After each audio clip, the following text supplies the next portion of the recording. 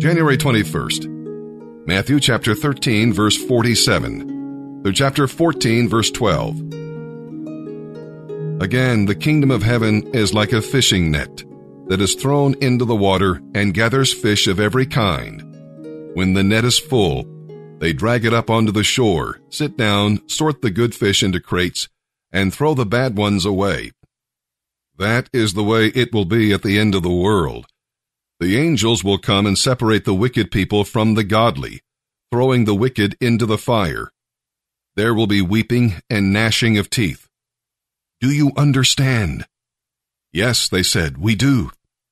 Then he added, every teacher of religious law who has become a disciple in the kingdom of heaven is like a person who brings out of the storehouse the new teachings as well as the old. When Jesus had finished telling these stories, he left that part of the country. He returned to Nazareth, his hometown.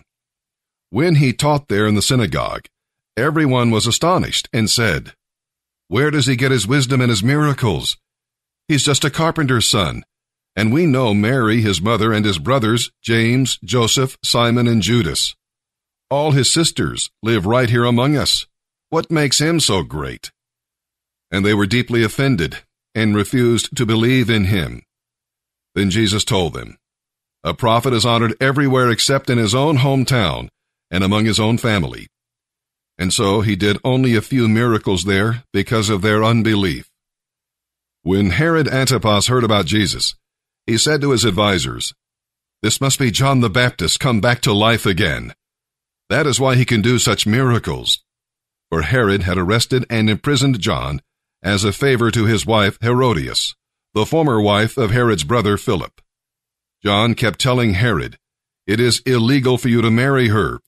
Herod would have executed John, but he was afraid of a riot, because all the people believed John was a prophet. But at a birthday party for Herod, Herodias' daughter performed a dance that greatly pleased him. So he promised with an oath to give her anything she wanted. At her mother's urging, the girl asked, I want the head of John the Baptist on a tray. The king was sorry, but because of his oath, and because he didn't want to back down in front of his guests, he issued the necessary orders. So John was beheaded in the prison, and his head was brought on a tray and given to the girl, who took it to her mother. John's disciples came for his body and buried it. Then they told Jesus, it is the only fruit that is raised to die. It is raised to be crushed. But if they can endure the pain of the crushing and trust the vintner who is God our Father to take me through this process, my latter days will be greater than my former days. And finally, I'll be more valuable and I'll be worth more, and I may get shipped abroad and I may be served to kings and princes and set before great men only because I've been crushed.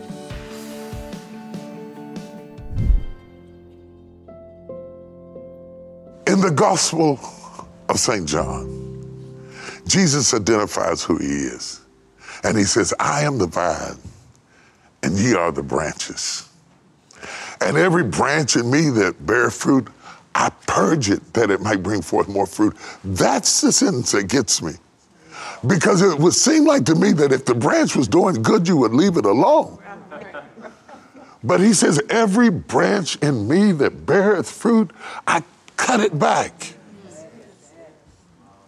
I cut it back not because I'm a serial killer, not because I'm out to destroy the bush, not because I hate grapes, not because I don't want it to win, but I cut it back so that it might bring forth more fruit. So we don't go through these crushings because we are not his, and we don't go through these crushings because he doesn't love us, and we don't go through these crushings because we're not fruitful. He cuts us because we are fruitful. Because as fruitful as we are, he knows the potential of what is yet down inside of us. And he knows how to get you to that potential. And he stops you from being safe. And he stops you from being satisfied. You have to give up safety if you're going to walk with God. You have to trust him that he is the farmer, that he knows what he's doing. And when he says that I am the vine and ye are the branches, he says, my Father is the husbandman, and the husbandman is the farmer. He's the vintner. He's the one that controls the process. He knows exactly where to cut to make you more fruitful. When I was a little boy, I went out in the yard trying to do like my mother who pruned the rose bushes. I decided I would help her out and go prune the rose bushes. And when she came home from work, I had almost killed the bush. I was a bad little boy. You can tell, can't you imagine? Just shrink me down to about 8 years old and you got trouble on your hands. I was a bad little boy. I had torn the bush apart. And she was furious with me. And I said, why are you furious with me when I'm only doing what you did? She said, no, you're not doing what I did because I know where to cut. See, the vintner knows where to cut. It's not the cut alone. You can't just cut it anywhere. He knows where to cut, and he knows when to cut, and he knows how to cut to bring you to the place that you can be more fruitful, because ultimately he wants you to have enough fruit that we can become wine, that we can enter into that state of being that lasts for years and years and hundreds of years as wine. But if I remain a grape, I will go bad. So it is the only fruit that is raised to die. It is raised to be crushed. It is meant to be stepped on. It is meant to be bruised. If grapes could scream, they would cry out from the pain of becoming wine. But if they can endure the pain of the crushing and trust the vintner who is God our Father to take me through this process, my latter days will be greater than my former days. And finally, I'll be more valuable and I'll be worth more, and I may get shipped abroad and I may be served to kings and princes and set before great men only because I've been crushed.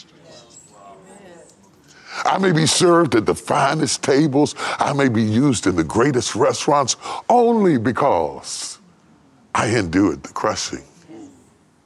Jesus connects us to the Father by helping us to understand what his role is in our life so that we won't misunderstand the knife, so that we will understand that the knife is in the right hand.